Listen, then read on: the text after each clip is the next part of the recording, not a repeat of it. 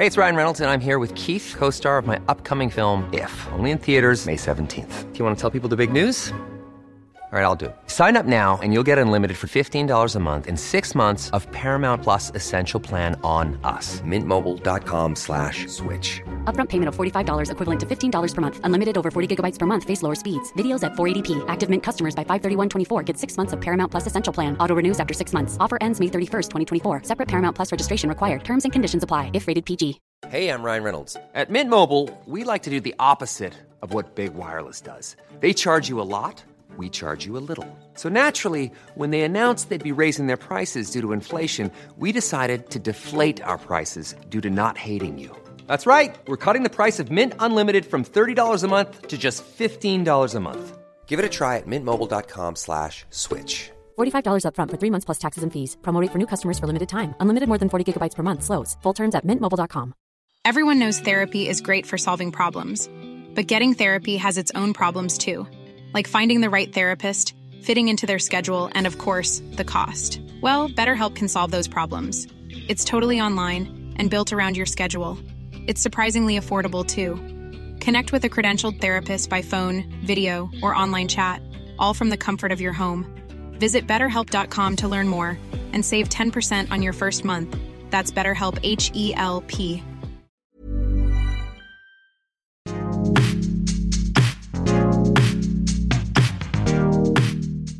Hello and welcome to The Reset, a mental health podcast without all the bollocks. I'm Sam Delaney. Recently, my daughter fell ill at school and I had to go in and pick her up. Because schools are obsessed with their attendance stats, she was told in no uncertain terms that she was expected to be back and ready to learn the very next morning. Only a doctor's note confirming something really serious would be considered an acceptable excuse. Well, she wasn't dying and she hadn't lost her limb or anything, but she had taken a serious turn for the worse at school and I could see that she needed to recover properly. So I told her she would stay at home for a couple of extra days' rest on the sofa and I would deal with the school. Despite her condition, she initially wanted to go back because she was so worried about getting into trouble for unsanctioned absence. This is the world we live in. We've been conditioned by schools, work, government and other institutions to disregard the importance of proper rest and recovery after we've been ill. We've almost forgotten how to do it. I spent years commuting in and out of jobs on crowded trains with a horrible cold, medicating myself with double Lemsips just to get through the day because I wanted to demonstrate resilience and work ethic. Well, screw resilience and screw work ethic too. Nothing's more important than keeping your own body and mind fit and healthy. This is one of the reasons I was so delighted to welcome on this week's guest, Dr. Gavin Francis, author of a fantastic book called Recovery, The Lost Art of Convalescence. In it, he draws upon 20 years' experience as a GP to outline how powerful proper convalescence is. What a miracle cure rest can be if we learn to do it properly. Anyway, I'll let Gavin explain more. I really enjoyed this one. I hope you enjoy listening to our conversation. Dr. Gavin Francis, welcome to The Reset. Thanks for having me along. The Lost Art of Convalescence. What an appealing title. What motivated you to write it? Well, I'm a GP in Edinburgh and I work a little bit for the emergency service as a GP and also a little bit in the Highlands and Islands of Scotland. And I've had a really kind of hectic pandemic, as you might imagine.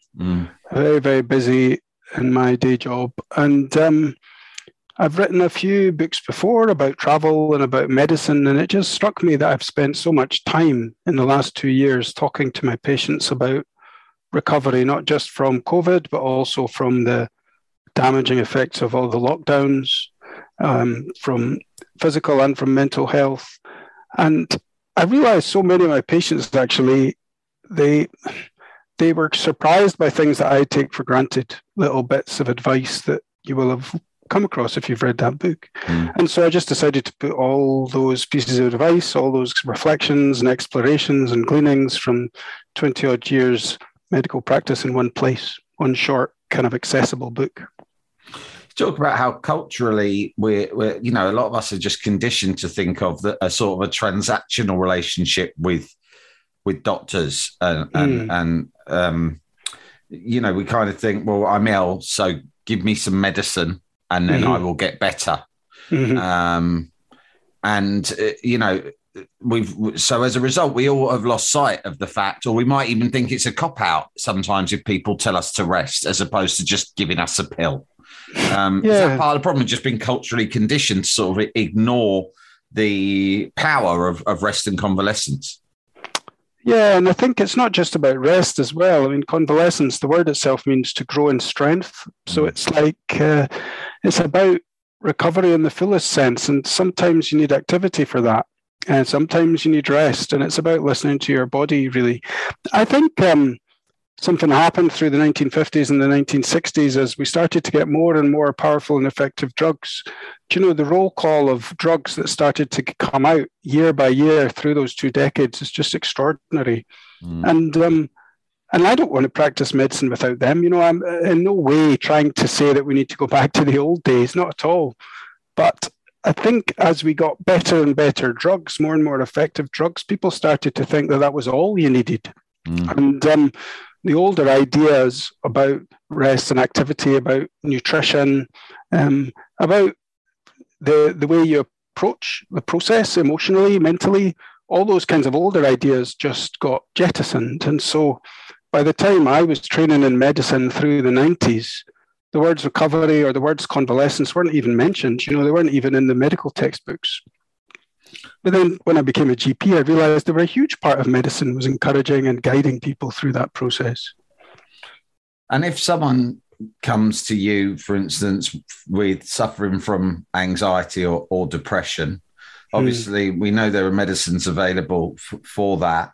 But, you know, is the first sort of piece of advice to do with this idea of convalescence and recovery? Well, I think if you use the example of anxiety, if somebody was to come to see me complaining of paralyzing bouts of anxiety or panic attacks, the first thing I would do would just be to chat to them about what they felt like, what the triggers were, what was going on in their life, their professional life, their personal life, why this has come now. And we would open up a conversation about whether this is a long-standing problem or a new problem, whether there was triggers that were easily avoidable or whether there was no particular triggers and this was going to be a problem that would continue for a long, long time. And only then, once I'd got a sense of what this anxiety problem really was, would I move on to how we're going to manage it. You know, somebody who's paralyzed with anxiety, but it's actually just their wife's just left them, they're about to move house and they've gone bankrupt. Do you know, the reasons for that anxiety are obvious to anybody. And so we'd have to have a conversation about how we're going to approach and deal with those triggers. Whereas somebody comes along and says, look, my life's very easy just now. I've never actually been happier or more content in some ways, but I'm just getting this panicky feeling all the time. Then I'm going to approach it in quite a different way. And to be honest, I wouldn't really open the conversation about drugs until the second or the third time that I met that individual. I certainly wouldn't reach for the prescription pad as a very first port of call. We know that, you know, doctors, GPs, the NHS is very overstretched though. So, you know, it can be difficult, I guess, to, you know, give patients the amount of time that you clearly endeavour to give them. I often think that must be a big problem for doctors. Hugely. You know, especially with matters that are sort of maybe more mental, emotional than physical, that a lot of discussion might be what's required, but you don't have always the time or the energy to deliver that level of discussion. Yeah. Or maybe, as you say, your training isn't, you know, not everyone as sort of is used to those discussions. Well, certainly we, as GPs, we're not really counsellors. You know, we're not trained as counsellors. If somebody needs a counsellor, they need a counsellor. And I'm always clear with people that what I offer is a sort of confidential space, short bursts of appointments. You know, 10 minutes is what it says in the book. They often stretch out to nearer 20 if it's a complicated problem, but they can't really go much beyond that, unlike a counsellor or a psychotherapist who might have a whole hour. And so it's normal for me to to just get an appraisal of the situation and talk about what I have to offer and say, look, I think in your situation, counselling might help. I think you need to see a counsellor. And here's a list of local counsellors. It's not something that's offered by the NHS in my region. Or it might be really obvious that somebody's got quite a deep psychiatric problem. And I think once I've tried the usual kind of medications that help quieten down the symptoms of that problem, if they're not working, then they need to see a psychiatrist. So every situation is different, really, depending on what the different triggers are that have brought that person to my door. Is it common that people feel sort of ashamed or embarrassed? Because I speak to a lot of men on this podcast, and I know it's my own experience. The first time, a long time ago, I ever went to see my GP, who was very helpful as it transpired. But when I made the appointment and went along, I've thought, oh, I'm wasting this doctor's time because I felt anxious. I felt I might be depressed. I was really struggling. But there was nothing I could actually report to the doctor that I felt at that time kind of justified the way I was feeling. And I think a lot of men, that, women too, I'm sure, but this is sort of chiefly aimed at men, this podcast, feel like, oh God, what have I, might be, I've got, I'm married, I've got a good job, I've got kids, I've got a house. What am I moaning about? Why have I failed? Why can't I handle it? Is that common? Yeah, hugely common. And I'm the only male doctor in my practice. I've got 3 female colleagues. And so a lot of men do tend to come to me. Somehow they feel more comfortable speaking to another man about that kind of issue. And it's a real recurrent thing I see again with quite successful, professional, middle-class men approaching middle age who are doing really well often in their chosen profession. Somehow it's all becoming too much. The responsibilities are all becoming too much. And I'm always delighted when they do actually come and speak to me about it because, as you just pointed out, there's so many cultural barriers for a lot of men to even acknowledge, concede that they've got a problem. And what tends to happen, actually, just because of the way men are, is I'll meet them maybe once a fortnight, once a week, even if it's very severe, the problems they're having for a while. And they'll continue to engage with that until the worst of the crisis is past. And then they'll just immediately switch to, oh, I'm totally fine now. Yeah. But they don't, I've been down that route, yeah. Yeah. Oh, yeah, I don't need to speak to you anymore, doc. No, I'm fine. Just keep going with the drugs. And I think that's really interesting. We talk a lot in our society with very good reason about the deep-seated structural problems with having a kind of patriarchal setup and that men are advantaged in so many ways. But one of the flip sides of that, which I see uniquely in this kind of job that I'm talking about, is when some men feel completely unable to open up to any kind of vulnerability because the rest of the culture is telling them that they've got all the advantages and they're doing really well and they need to be successful and even demonstrate a kind of proficiency and professionalism at all times. And that stops them from acknowledging any kind of vulnerability, which is a real shame. That's fascinating. And it is my experience. And I also think that, I don't know how common it is, but it's sort of like when you say, oh, you get better and then think I'm fine now, doc. I went down that route. I sort of feel like I needed 3 recoveries until it sort of actually caught on with me. You need to go through this process a few times before you realize, oh no, this needs to be a full-time occupation now. And I was, and that's what I was going to ask you a lot about prevention rather than cure, because someone like me and a lot of the people who've come on this podcast, very often they've hit a big crisis that has motivated them to sort of reassess their life and their priorities and perhaps put, rest and recuperation and just their mental health and self-care at the center of their lives, because for many years we don't, and we put work at the center of our lives. What I would like is for my kids to grow up in a way where they don't have to hit that crisis in order to learn those lessons.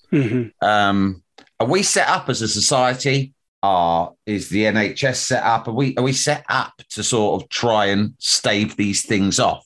Because it strikes me that most of us only wake up to this stuff once we've hit a bad crisis. Mm-hmm. Yeah, no, I agree entirely. I don't think we're set up for it at all. It's extremely unusual to meet men that will, once they have a family, that will deliberately choose, for example, to work part-time so that they can spend more time with their kids. And so you've got this really odd tension set up within the dynamics of many homes whereby, we're in the 21st century. We want to have far more equitable roles within the family, and that's as it should be. But loads of guys still feel that they need to be the ones that are working the lion's share and doing all the full-time work. And it has to be said, it's only within the past few years, really. I mean, it's less than a decade, isn't it, that men have been able to access the same kind of parental leave as women. So it's going to be a slow process, I think. But I would love more men to work part-time and fully share the whole equitable roles of being at home with their kids all the way through, not just at the beginning when their babies are very, very small, but all the way through primary school and so on too. It's still very, very unusual. There's a line in your book in the chapter Permission to Recover. It says self-compassion is a much underrated virtue, and the rhythms of modern life are often antithetical to those of recovery, which I thought was a really beautifully phrased, powerful line. And it made me think, how much is kind of 21st century capitalism at the heart of a lot of our sort of travails here? Well, I think there's probably two things to say about it. One is that there's no doubt that kind of society gives us an ethic of the fact that your worth is in your work. So if you can't work, then you're worth less as a human being. And that, even though people don't articulate that explicitly, it still sort of bleeds through and seeps through into the way that they think about things. And so that's one way. The other way is that actually that kind of attitude to work can just make you ill. I use the example in the book of certain kinds of call centers, and it's shown now that certain kinds of call center environments have got a turnover of staff 75% higher than comparable office environments, just because they're so stressful and difficult. And because if there's any kind of economic downturn, people are so desperate for the work, they're willing to put up with really quite difficult working environments. And so both the capitalism drives us this idea that we have to work to be worthwhile human beings, but it also drives a lot of illness itself. Hey, I'm Ryan Reynolds. At Mint Mobile, we like to do the opposite of what Big Wireless does. They charge you a lot, we charge you a little. So naturally, when they announced they'd be raising their prices due to inflation, we decided to deflate our prices due to not hating you.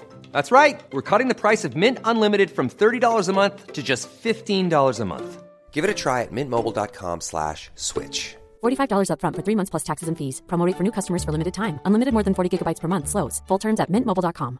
Burrow is a furniture company known for timeless design and thoughtful construction and free shipping, and that extends to their outdoor collection.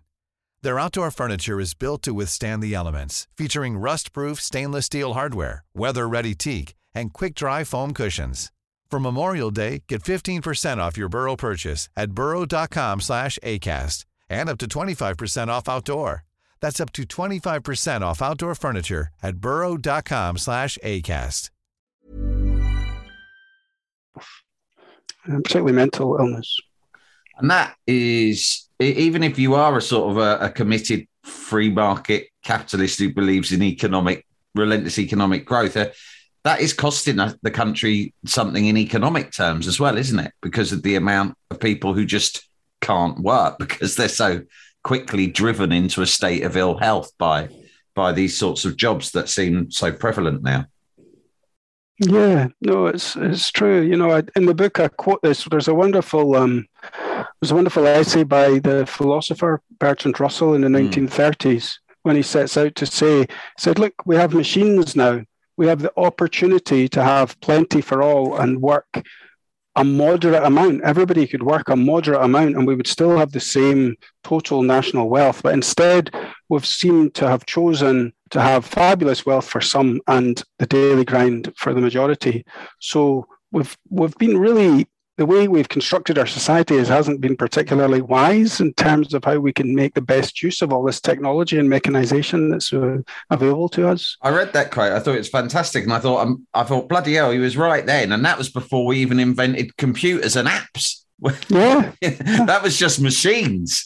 I mean, now we have more machines and computers and apps. And of course, there is a sort of a growing movement of people in the world who are suggesting that, there can be a universal, there is a way of us having a universal minimum wage and for robots to effectively pay taxes and for that setup to come about. And clearly, having read your book, I'm sort of thinking, well, we need that because there is, particularly in the West, I guess, or maybe it's prevalent everywhere, I don't know, this crisis in mental health, it appears. But let's talk about some positive things. I really enjoyed reading about the emphasis. You do a whole chapter devoted to travel and how important that can be for your health. Yeah, I think it's a very ancient idea as well. I'm convinced that a lot of the medieval pilgrimages that people used to undertake when they weren't well, it was to a huge extent the journey that they undertook that really helped them. The change of circumstances, the jolting out of unhelpful rhythms, the idea of having a kind of spiritual goal of doing the pilgrimage became a healthful goal. Just the journey itself and the change in circumstances itself was of benefit too, not to mention the massive placebo effect of going to see some spiritual or magical object about which you've already heard so many testimonials of cure. I've had patients going off to Lourdes and similar places who felt so much better coming back. And I don't poo-poo that at all. I'm delighted if somebody goes on a pilgrimage and feels better. But there's many kinds of pilgrimages. Sometimes it's just a holiday. Sometimes it's managing to go and see your grandchildren. Sometimes it's doing something, going somewhere that you've always wanted to go. Sometimes it might be going to a place where you grew up and seeing that again. But journeys can be a really helpful way of jolting us out of unhelpful habits of mind that we've got into. Yeah, you say just the change of scene is, well, it's like the cliche, isn't it? It's change is as good as a rest. And and I think that's definitely it's borne out in all sorts of ways. There's lovely kind of examples of that crop up in the likes of even Charles Darwin talks about how different plants do better if you move them around a bit and expose them to different environments. And I think it's a kind of basic factor of life. You go right back to the ancient Greek and Latin texts, they said exactly the same. They said basically, change is as good as the rest. And you also devote a chapter to nature, which is something that, I'm increasingly enthusiastic about and has a really positive effect on my own mental health. Tell us a bit about that. Well, I think it's really interesting that a lot of the time we consider that drugs are what do the curing of our bodies, but actually our bodies do most of the curing. I've got a friend that works in intensive care. And she once pointed out to me that in intensive care, all they do is support the body systems, the breathing, the pulse, the blood pressure, and while the body gets on and does the rest of it. And I would like to restore this idea that the body is part of nature, because it is. Your heart beating is no less a part of nature than the daffodils pushing up in the spring.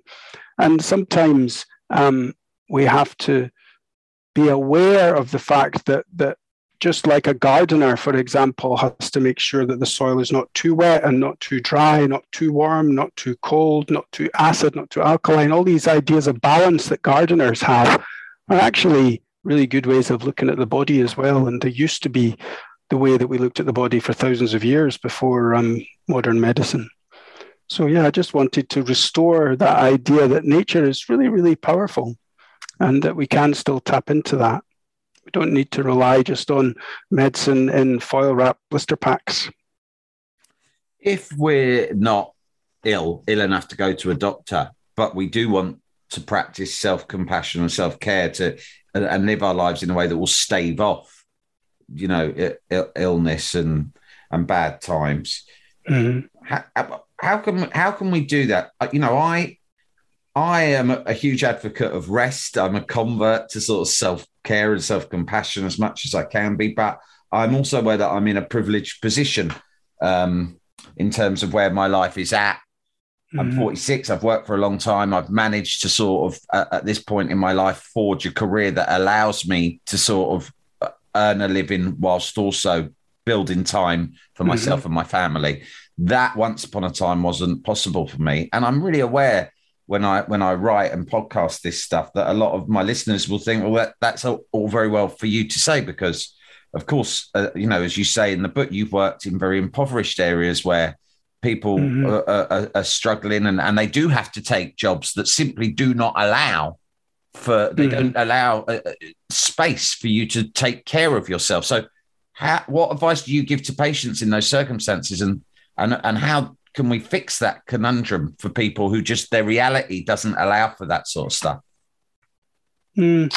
Yeah, I mean, there's different ways about it. I do one day a week, I work in a practice in Edinburgh that's for homeless people, and there has come up again and again this question of, if you're so socially and economically disadvantaged, how do you access this kind of stuff that's considered very kind of middle class, like going to nice resorts or going to beautiful unspoiled areas of countryside? But again, it's been shown that if you make if you create the opportunities there for people to access the resources that they've got around them, anybody can benefit from these kinds of perspectives. So, for example, there's lots of, there's botanical gardens in Edinburgh near this practice where I work. There's beautiful parks, and there's recently been starting to look into guided walks, whereby one of the nurses at that practice actually takes guided walks for some of the homeless guys, so they can access that same kind of approach to healing and to nature as anybody else could. I think it's often, it's about when you're struggling so much and wondering where your next meal is coming from, of course, it's very difficult to think more broadly than that, to widen your horizons. And that's why people in that situation often do need the voluntary sector, charitable sector, different kinds of organizations, and the signposting of GPs like me to remind them that stuff like this is important. But I hope, and I do see in my daily work, that there is access for everybody at all sections of society to be able to think about nature and about their health in these kinds of ways. And it just needs to become more part of the national conversation, I think, rather than just assuming that what everybody needs is just the correct prescription. Yeah, I think culturally, I guess normalizing the conversation's a bit like the one we're having. I remember once upon a time, my younger self feeling full of, really full with worry and panic about every aspect of my life. And when people would say things to me, like whatever it might have been at the time, the classic is, have you tried meditation, or focus on breathing, or make a list of positive things, or any of these things. At the time, I would always think to myself, listen, I've got a tax bill or a gas bill, whatever it is, and that needs paying. And I'm getting letters every day, and I cannot begin to think about this stuff. And I just thought it was so alien. And similarly, the idea of going for a walk in the park as opposed to just going to the pub and having a few pints with my mates and just not thinking about stuff for a few hours, it just seemed more me. And I'm not like that anymore. And I do embrace, a completely different lifestyle. But it is hard. It took me years and years, and hitting a crisis to have the motivation to jump out of those old habits and into these new ones. I think. Sorry, you finish. No, I have finished, really. All right. Well, it raises one of the themes of this book, which is that a lot of people kind of expect all different kinds of doctors to be the same, and they expect often and wrongly doctors to treat every patient the same. But I think one of the marks of a really good doctor or nurse is somebody who can intuit very quickly in the space of a short encounter what kind of clinician that person needs. And sure, if you're in the middle of a major crisis and you're bankrupt and you can't pay your bills and your house might be repossessed, then for me to just sit there and blandly tell you that you should try mindfulness meditation would be to do you a disservice. The clinician that you speak to has got to take your personal circumstances into account and got to do a little bit of work to find out where you're at and what is going to be helpful to you. And in that situation, probably starting the conversation with, well, what we need to do is limit the amount you're spending in the pub and work out how you're going to make time in your day to just have a 35-minute walk in the park before you go to X, Y, or Z, not to leap straight into telling you, well, what you need to do is adopt some kind of meditation practice. And it's baby steps, different things works for different people. And that's how I hope somebody would be able to begin to open up that conversation with you when you were in that situation. Well, clearly your patients are very lucky to have a doctor who sees things the way that you do. And a lot of it seems to have been stuff that you have picked up during your 20 years as a GP. But as you say, not everyone's trained in this stuff. Is that something you would like to see changed in the way in which GPs are trained? Yes, in a way. What I would like to see is I would like us to have more time, of course, because this stuff takes time. And I would like GP trainees to be encouraged to act a little bit more on their instinct and on their intuition, not to feel as if they have to be some sort of grey representative of the medical establishment, that they can actually allow a little bit of their own humanity and their own personal responses to somebody's situation in. And when you start, I think that comes with experience. So it's hard to tell somebody who's straight out of medical school just to trust their instincts. They have to have a few years of experience behind them. But I would like the profession as a whole to embrace a bit more this idea of trusting experienced doctors' professionalism and intuition. Yeah. And hopefully there's some more money spent on providing therapists and counsellors for people. Oh yeah, absolutely.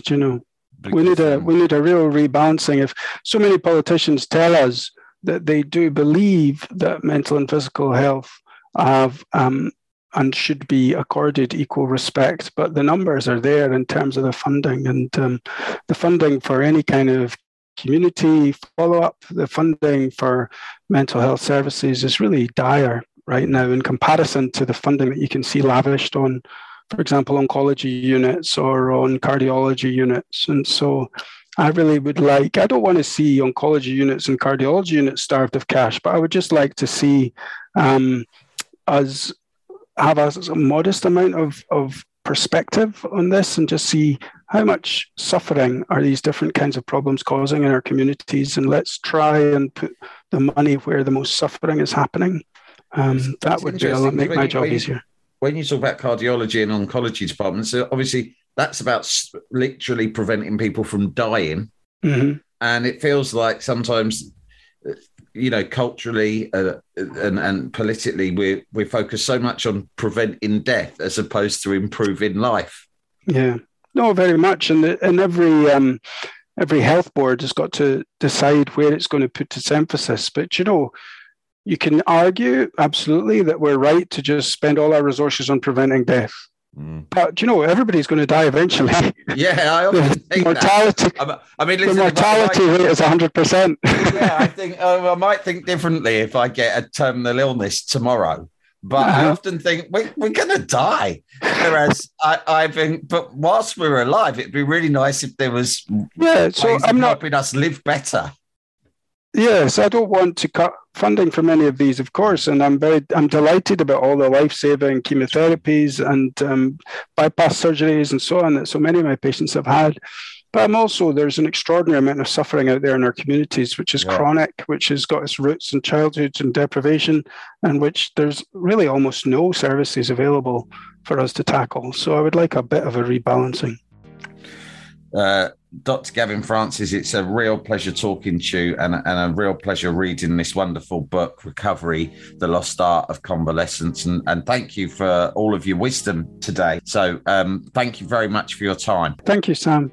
There you go, Dr. Gavin Francis, with some delightful and thought-provoking wisdom on how we all need to take better care of ourselves. I can massively recommend his book. It's beautifully written. It's quite slim too, the sort of thing you can consume in one sitting but come away from feeling twice as smart.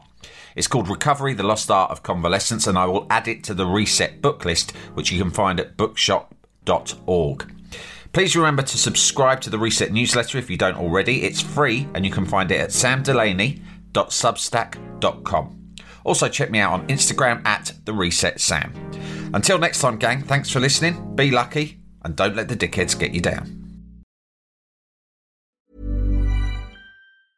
Planning for your next trip? Elevate your travel style with Quince. Quince has all the jet-setting essentials you'll want for your next getaway, like European linen, premium luggage options, buttery soft Italian leather bags, and so much more. And is all priced at 50 to 80% less than similar brands. Plus, Quince only works with factories that use safe and ethical manufacturing practices. Pack your bags with high-quality essentials you'll be wearing for vacations to come with Quince. Go to quince.com/pack for free shipping and 365-day returns. Imagine the softest sheets you've ever felt. Now imagine them getting even softer over time. That's what you'll feel with Boll & Branch's organic cotton sheets. In a recent customer survey, 96% replied that Boll & Branch sheets get softer with every wash. Start getting your best night's sleep in these sheets that get softer and softer for years to come. Try their sheets with a 30-night guarantee. Plus, get 15% off your first order at bollandbranch.com. Code BUTTERY. Exclusions apply. See site for details. Mom deserves the best, and there's no better place to shop for Mother's Day than Whole Foods Market. They're your destination for unbeatable savings, from premium gifts to show-stopping flowers and irresistible desserts. Start by saving 33% with Prime on all body care and candles. Then get a 15-stem bunch of tulips for just $9.99 each with Prime. Round out Mom's menu with festive rosé, irresistible berry chantilly cake, and more special treats. Come celebrate Mother's Day at Whole Foods Market.